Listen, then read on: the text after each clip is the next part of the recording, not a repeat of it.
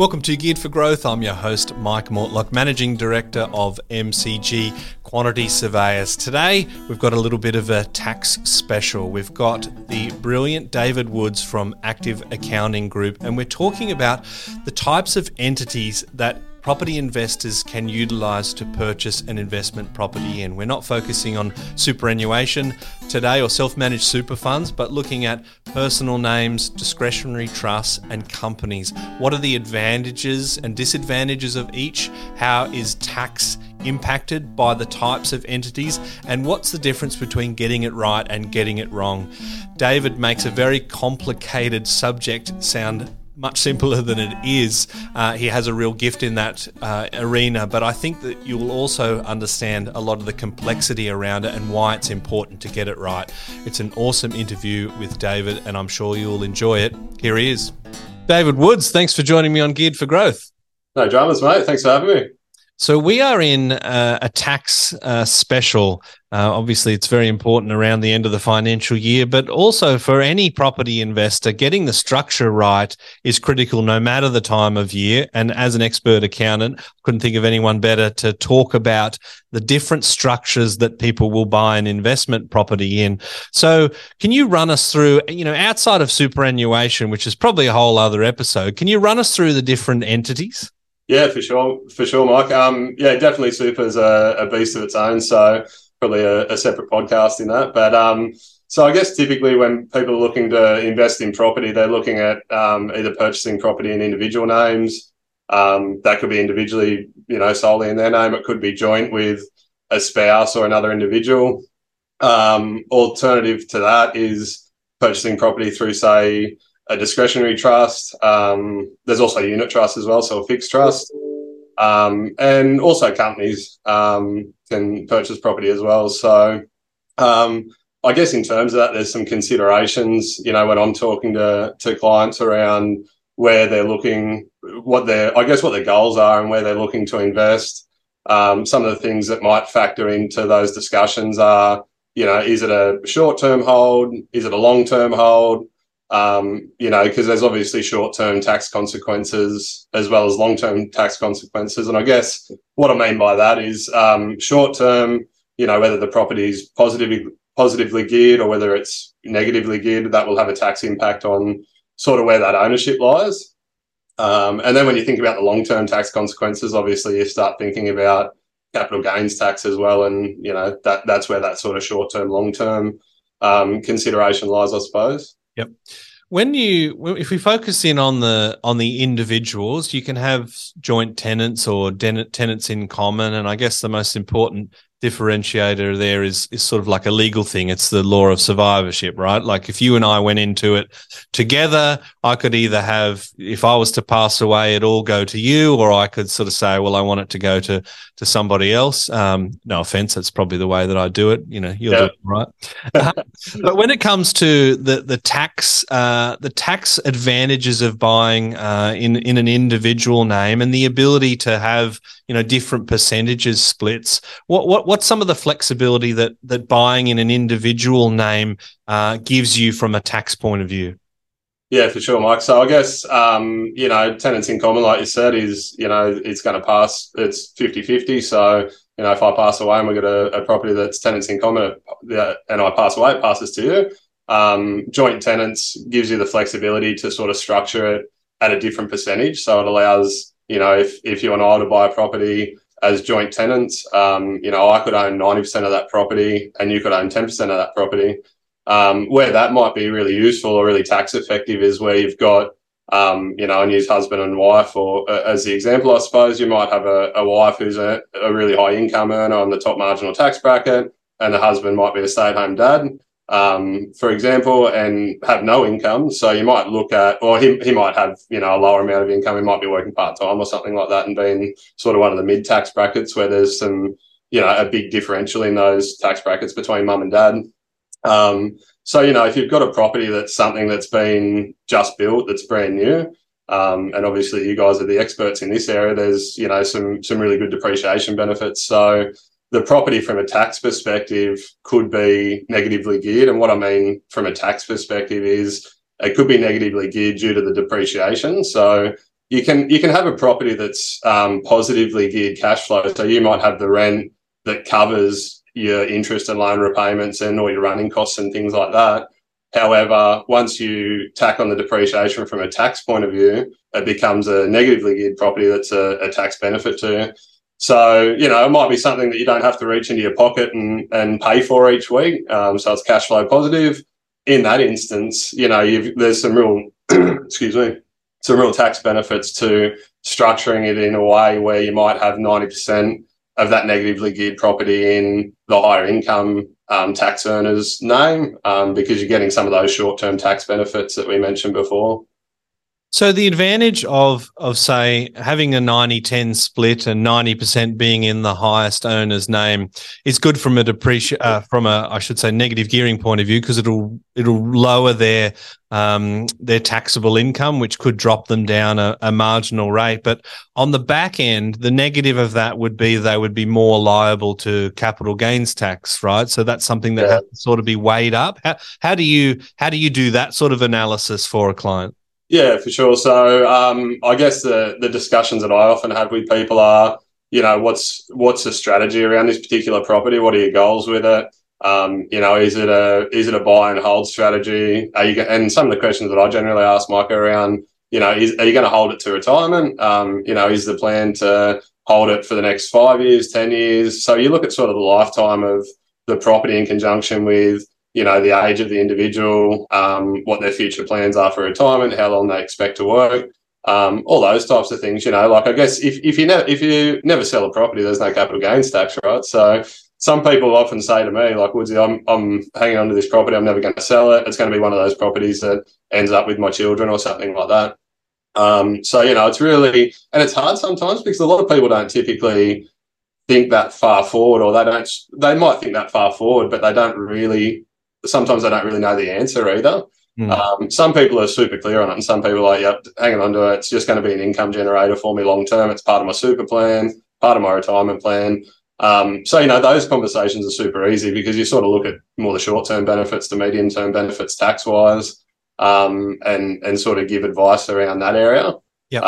When you think about capital gains tax, I guess, you're then having two sort of discussions that offset each other. You're talking about sort of tax benefits in the short term from the negative gearing, and then you're talking, okay, well, if the plan is to sell it in 10 years' time, then there's a discussion around, if the property that you purchase is $1 million today and you sell it for $2 million in 10 years' time, then you talk around the structuring of that and what the potential capital gains tax implications are as well. Yep. So it's really like each property is, kind of a beast of its own in a sense. You're sort of talking different strategies for different properties and then different goals with each property as well. Yeah, and I guess the decision on the entity would change whether it's the first investment property or the 30th, right? Yeah, exactly right. And you start, you start thinking one of the big considerations around holding various properties, and land tax is a state to state tax, right?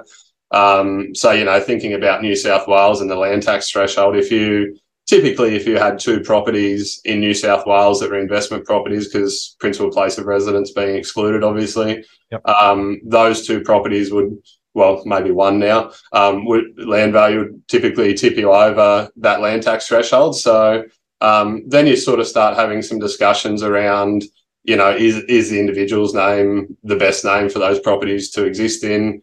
Do you start to consider things like a discretionary trust where it may give you some more flexibility in terms of income distribution, particularly as you start to pay down debt on the property. So, you think about today and, you might have an 80% of the property is leveraged or you have debt for, you fast forward sort of 10 or 15 years, the net income from those properties, presumably if you're paying principal and interest, is sort of going to drop. So there's going to be bigger income distributions and bigger tax consequences on that as well. Yep. So typically, unless you're really risk adverse and you had some significant risk in your personal name that you wanted to protect that property from, typically people don't use a discretionary trust in New South Wales for that first property because, you pay land tax on every dollar of the value of that land. So, but certainly as you get to property 2 to 3, you start to have some discussions around, is there a better structure? Is it a family trust or a discretionary trust that might be better off to sort of own that property. And that gives you sort of, short-term distribution flexibility, but also will give you some flexibility around distributions of capital gains if you ever sell that property in the future as well. Yep. Now, as distinct from personal names, the discretionary trust will treat capital gains tax differently, and it will have a different marginal rate of tax. There's a different way that, say, negatively geared losses are treated, and then you've got the diversification of, I own one property in my name, another one in the trust, and I was going to be paying land tax on the second one anyway, so it's now better to have that flexibility. But apart from sort of the legal side of it and the I guess diversification of entities, what's the tax advantages or disadvantages in going to a trust rather than a personal name? Yeah, so owning a property through a trust that is negatively geared, so that there's obviously losses on, whether that be from depreciation or just it's cash flow negative. Those losses are sort of trapped within that discretionary trust until there's some profits to offset those losses with. So, ideally, you probably think the first couple of years, if it was a brand new property and there was lots of depreciation and it was negatively geared significantly, you're probably going to have some losses for the first couple of years until rents increase, until, debt starts to be repaid and interest reduces. So that's always a consideration, because the losses from a discretionary trust can't be distributed to an individual. So you have some issues there, I guess, where it is negatively geared. On the flip side of that, if you've got a property that, is paying for itself and the rent covers the expenses, I guess short term what it does is it gives you some flexibility around how to distribute that income. So, you might have some kids who are adult beneficiaries who are 18 or older, who may be at uni, don't have any other income. You might be able to get some income out to them, the first sort of 20 odd grand is tax free. Yep. And there might be some significant tax savings, say in that instance, where it's not coming out to mum and dad, who might be at the top marginal tax rate. So in those instances, there can be some significant tax savings. So that's why I say, like, you sort of think that in terms of structure, you're always thinking, is it positively geared? Is it negatively geared? How many properties do they own? What are the short-term, long-term capital gains? There's like all these sort of competing, issues that people need to consider. So people often walk out and go, whoa, Yeah. I didn't really think about all those things. Yeah. I was starting to wonder why you have more kids than me, but now I'm figuring, it's the trust distributions. There is a tax benefit to having, if you plan your children just to be born just before 30 June. Right. That's always a great time to have a child. But there's certainly, as minors, which my kids are, obviously, I've got 3 boys under 5. It used to be where you could distribute up to about $3,000 to each minor. Yeah, they changed the rules on that a long time ago. So, give or take, that $3,000 was, somewhere, around about $1,000 in tax savings for each child that you had, or, it could be a nephew or it could be a niece as well. So, these family trusts or discretionary trusts can distribute depending on the deed, sidewards and upwards and downwards. So they've reduced that to $416 per minor, which would probably save you about $120 or so in tax each year. So the savings are pretty minimal, and there's been some real recent talk around trusts and some changes around some of the family trust distributions, which again is probably another podcast topic at some stage. Yeah, and just running the numbers, I think a kid's going to cost you a little bit more tax saving. So those negatively geared losses, you can't sort of write them off your income in the year that they're incurred like a person can when you're in a discretionary trust, but they're trapped, but they stay there until there's a benefit in the future, right? But with the time value of money, it sort of begs the question, like, when is it better to have those losses? With the capital gains tax, you've got the 50% exemption for individuals. How does that work in the trust structure? The Geared for Growth Property Investing podcast is presented by our business, MCG Quantity Surveyors. If If you're an investor or a property professional looking to get the best tax depreciation deductions for yourself or your clients, please get in touch with us at mcgqs.com.au. It's our mission to help as many property investors as we can to maximise their claims and maximise their property education as well. Yeah, so good question, Mike. The same treatment through a discretionary trust. If you own the property for longer than 12 months, you get that 50% general capital gains tax discount. And that discount flows through to an individual if you're distributing those capital gains through to an individual. Yep. So similar to the treatment as an individual, it's just passing through the discretionary trust where the discount applies and then applies to the individual.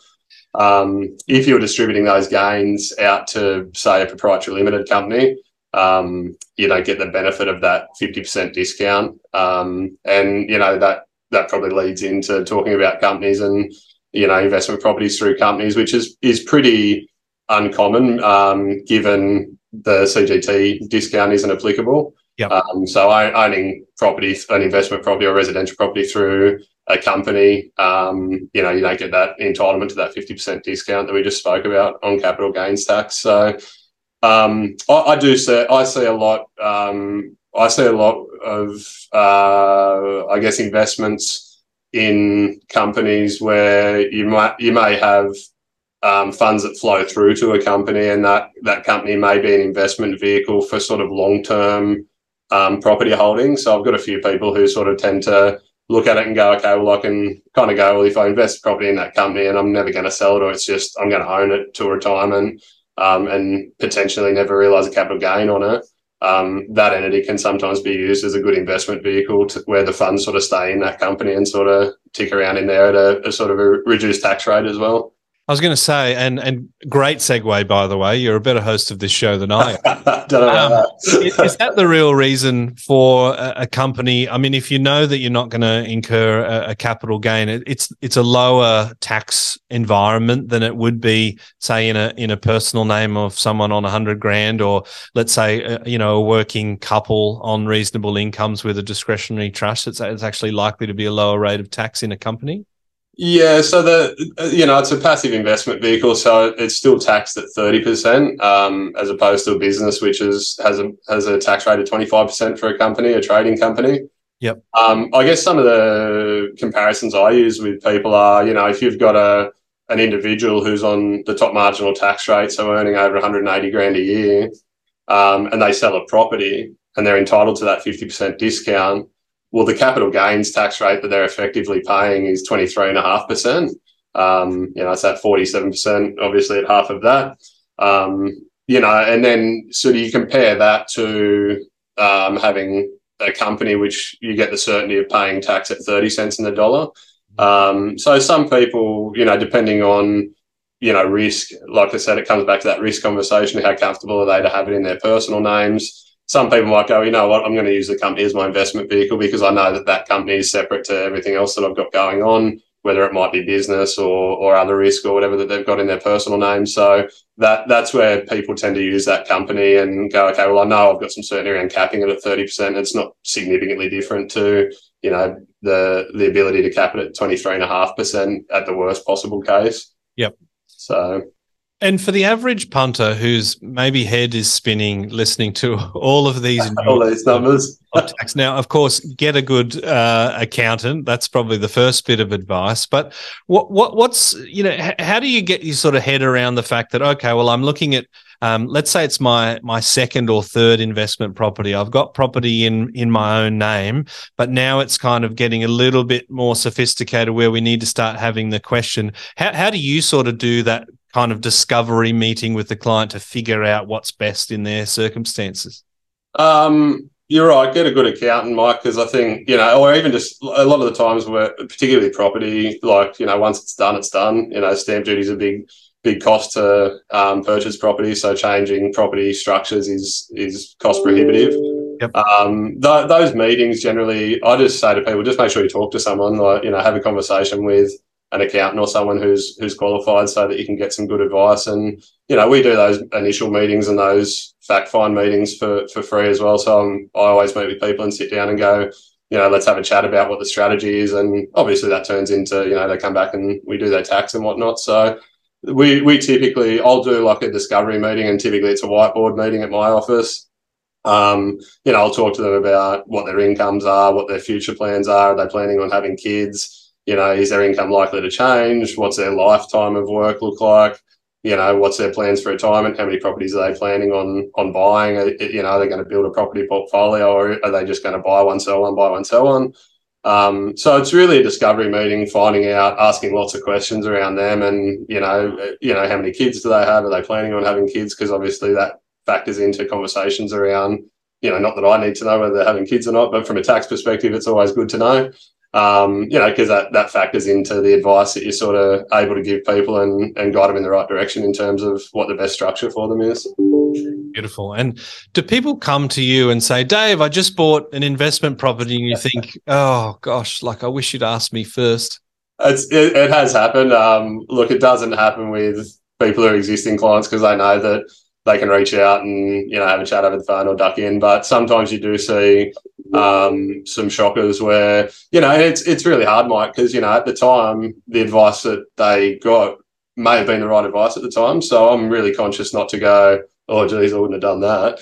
Yeah. It's more about going, okay, well, look, let's have a chat about what your plans are with the next couple of properties and how to structure those, because that might have suited at the time, but, where you're at now, this is probably the best outcome for you guys, or the best structure. And I've actually got one at the moment, which is my auntie and uncle, and they were using a different accountant. And so we'd had some depreciation schedules that they had done by you guys. And basically what's happened is we've gone back to amend them with the ATO, and the tax returns have always been prepared on a 90-10 split because of the income disparities. And then once the ATO's come back and asked for the contract for the purchase, and from what we're now seeing, it looks like it should have been owned as tenants in common. So the accountant kind of got it wrong, and now we're going back to the OSR to try and have a battle that we hope we'll win to get the property in the right proportions based on a mistake that was done, without stamp duty. So don't know how successful that'll be. We've had one or two that have been successful, so fingers crossed. We'll see how we go. Fingers crossed. You want those juicy tax depreciation. I'm sure we would have knocked that out of the park for you. You did, absolutely. Mate, I think the best one that I had was a lady that you guys had done a depreciation report for, and new client. She owned a commercial property, never had a depreciation schedule, which was just absolutely nanas. Like, I don't know. And you just see it a bit, like it's, maybe just not a conversation or too busy or whatever, I don't know. We went back and amended 4 years because this lady had a family trust involved, and she got about 42 grand back per year. So, like, this was a big building, big commercial building, and she rang me one day and said, oh, so how did I go? And I said, oh, you better duck into the office, because I wanted to space, of course. She almost fell off the chair. So it's pretty cool when you see the work that you guys do and the outcome of that as well. So that's cool. I mean, we rely on people like yourself to give us that feedback sometimes, because, we'll come up with something juicy and we don't really know what it means to them in real terms, because we don't know their marginal rate of tax. But next time, let us know. We'll bring a bottle of champagne and be there for the big reveal. That sounds like a lot of fun. Yeah, well, I've learned a lot, and I've learned that I probably know a lot less than what I thought I did. And I think that might sort of resonate with a lot of people. But the best advice, I think, is to be getting good advice from an accountant, because I'm assuming that the difference between getting it right and getting it wrong, we could be talking significant amounts of money from a structuring point of view, outside of the risks of different entities, right? Yeah, absolutely. Yeah, the risk of getting it wrong is can be literally tens of thousands of dollars. Like my auntie and uncle that I mentioned before, I did some calcs around doing these amendments for them, and we went back and argued the time period. It was going to be worth about 30 grand to them. So that, and that's only over a couple of years, Mike. If they own this property for another 10 years, it can be hundreds of thousands of dollars, and that's just talking about genuine short-term tax savings. When you start to think about capital gains and the impact of that, and what the tax benefits could be from having it structured differently, where they may have had no advice, the capital gains tax can be massive. It could be 100 grand in itself. So Yeah, wow, that's awesome. Yeah, so it's big dollars for a little conversation. Oh, exactly, and especially a free one that you mentioned as well. And I mean, even if it costs you $10,000, which I'm sure it doesn't as a conversation anywhere, that can be money well spent. You're getting serious in your investment property portfolio. So thank you very much for sharing all of that gold today, David. I really appreciate it. No, you're welcome, mate. Thanks for having me on the show. Cheers.